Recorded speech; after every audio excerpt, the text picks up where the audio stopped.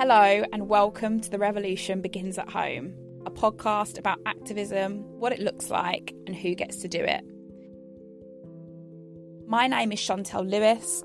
I'm a public sociologist and the co-founder and co-host of the Surviving Society podcast. Throughout this series, I'm going to be speaking to activists and advocates about their work. We'll be talking about what it means to be an activist, what it involves, and how structures of power determine what we consider to be activism or worthy of an activist movement.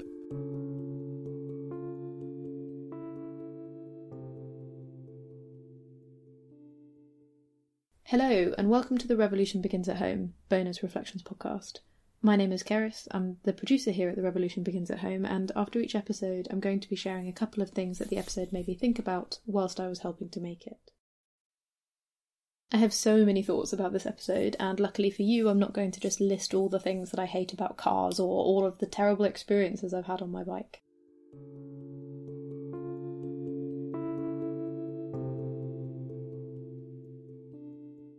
If you tuned into last week's episode, I really should say at this point, if you haven't, you really need to go back and listen to it. You're missing the best bits of this podcast, i.e. the bits where Chantel talks to some amazing activists and advocates about the incredible work they do. Not this bit, where I just sort of prattle on about my feelings and whatnot. Seriously, we've got some really good interviews in this podcast. Go listen to them. Anyway, if you tuned into last week's episode, you'll know that Chantel spoke to Jemima Hartshorn, a human rights lawyer, environmental campaigner and co-founder of the organisation Mums for Lungs. Mums for Lungs fights to reduce air pollution in London through lots of different initiatives, including school streets that are closed to traffic during school opening and closing times. They have a wide variety of climate change goals, such as... One of the things we want to see in London, for example, is that the whole bus fleet is electrified by 2030 at the very latest, with a priority of reducing those other polluting buses on those main roads along schools. And so we really want to see the ultra-low emission zone expanded. There's one problem with school streets, which is that they have never been delivered anywhere where there is a really big road, so a main road, a high street, a TfL red route. All these routes, which are obviously the most polluting roads because they have the most cars on them, are the roads that don't get closed. So we've been campaigning a lot around those issues as well. The ultra-low emission zone charges drivers whose cars don't meet a set of emission standards to drive within the zone, and so hopefully will disincentivise drivers who have highly polluting cars. This means that schools in the zone that aren't on school streets should also benefit from reduced amounts of traffic. Mums for Lungs isn't just looking at traffic and at drivers though. Sometimes it's also really about coming up with small feasible solutions to make a difference. Providing support for schools and ideas around walking buses, it's that kind of stuff. They have a lot of different projects and a lot of different solutions, all coming at this one massive problem of air pollution. I like to cycle, but to be honest, the state of London's roads really stresses me out. I've had a lot of terrible experiences, a lot of close calls, and a lot of lungfuls of toxins that have come straight out of the back of the bus. But I've already committed to not telling you about all of those in detail. I just want you to know that I found it really quite cathartic to hear Jemima speak so passionately about the work that she does and why. However, when she talked us through the actual ins and outs of the organisation's activism, I also found it quite overwhelming. Air pollution, climate change, well, they're just massive issues, aren't they? We need people to stop driving diesel cars, but how else are they going to get around? I think I'm doing a good thing by cycling, but I always order online instead of going to the shops. And sure, you can make sure that you switch the light off when you leave, but that's not going to put out the literal fire in the Gulf of Mexico. We've basically destroyed the world beyond repair, but that doesn't mean it's futile to make small changes now, except we need big changes, and I can't make them by myself. But if I'm not demanding those changes, then the people who can make the changes probably won't bother. None of this changes the fact that I can't cycle 2 miles up the road to the park without a driver skipping a red light and nearly hitting and killing me. Honestly, I don't know where to start. I'm in awe of Jemima and the volunteers she works with who get up every day and try to make the world a better place and then try to take their kids to school or to the doctor's or a friend's house and are repeatedly confronted with the thousands of things that need to be changed before they can even think about, making a real difference, especially when... The problem is with achievement in air pollution is there's not a single thing I could point to and said, this has only happened because of Mums for Lungs. Kind of adds to the futility of the process, doesn't it? Even though Jemima was very humble in the way she described the work of Mums for Lungs, they are making a big difference by getting people involved in climate change activism, which is accessible. Their approach, which provides paddling pools for children at meetings and helps you play to your strengths, I think is such an amazing way of conducting collective activism that it calms the deer in the headlights panic that contemplating the fate of the environment often gives me.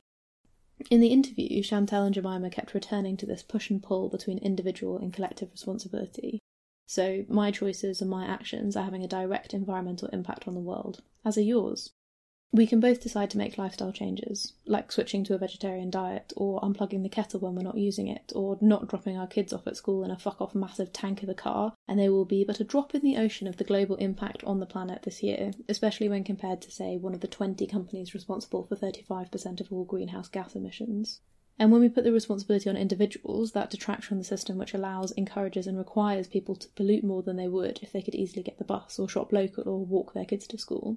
But if we fall into the trap of saying that everything is the fault of Shell and McDonald's and mega corporations, then we absolve ourselves of the responsibility of making more environmentally friendly choices. It's that kind of thinking that allows people like my brother to feel good about the fact that he recycles, even though he has 2 cars, one of which is big enough to eat an average-sized hatchback. And also for me to feel some sort of moral high ground, as if I didn't get Mackie D's on the way home last night, and still feel kind of okay about that, because hey, at least I took public transport there. These 2 approaches are in tension with each other, but we have to keep both ideas in our head and be mindful of both at the same time. And that's partly because things like air pollution, they don't affect us all equally. So sure, I don't pollute as much as an oil company, but my impact on my environment is orders of magnitude bigger than many people across the world. I use more electronic devices, I travel more, I eat more imported food, I buy more stuff than a lot of the world's population, and by virtue of my comparative wealth in the place where I live, I am less affected by things like rising sea levels and extreme weather caused by climate change. Even thinking more locally, I live in an area of comparatively higher air quality than many places in London. There is a correlation between the most polluted and the poorest areas in this city. In the episode, Chantel talks about class solidarity, about how this is an issue that we should all be fighting on.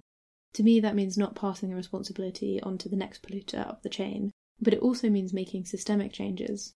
Changing the law for everyone, not just working with your local community to make your corner of the city greener and nicer, and pushing the pollutants a little further out. I think that Mums for Lungs have found this amazing balance between thinking about the bigger picture and targeting the biggest polluters, and not getting overwhelmed by the problem, but breaking it into smaller chunks that can be chipped away at until they don't feel so impossible. What I've learnt from this episode, and hope that you've learnt too, is that there are little things that you can do to make big differences. We all have a responsibility to think about the way we engage with the world and the impact we are having on it. And whilst this is not a problem that can be solved by individuals and individual actions, we do need to work together to demand change and hold companies and governments accountable. It's not hopeless, and if we don't do anything, nothing will change. If you want to get involved and help fight air pollution, Mums for Lungs are always looking for more people to join and support them, so head over to their website, mumsforlungs.org. Thanks for listening to the Revolution Begins at Home Bonus Reflections podcast. If you enjoyed it, you should check out other podcasts supported by Content is Queen. This podcast was presented by myself, Keris Bradley.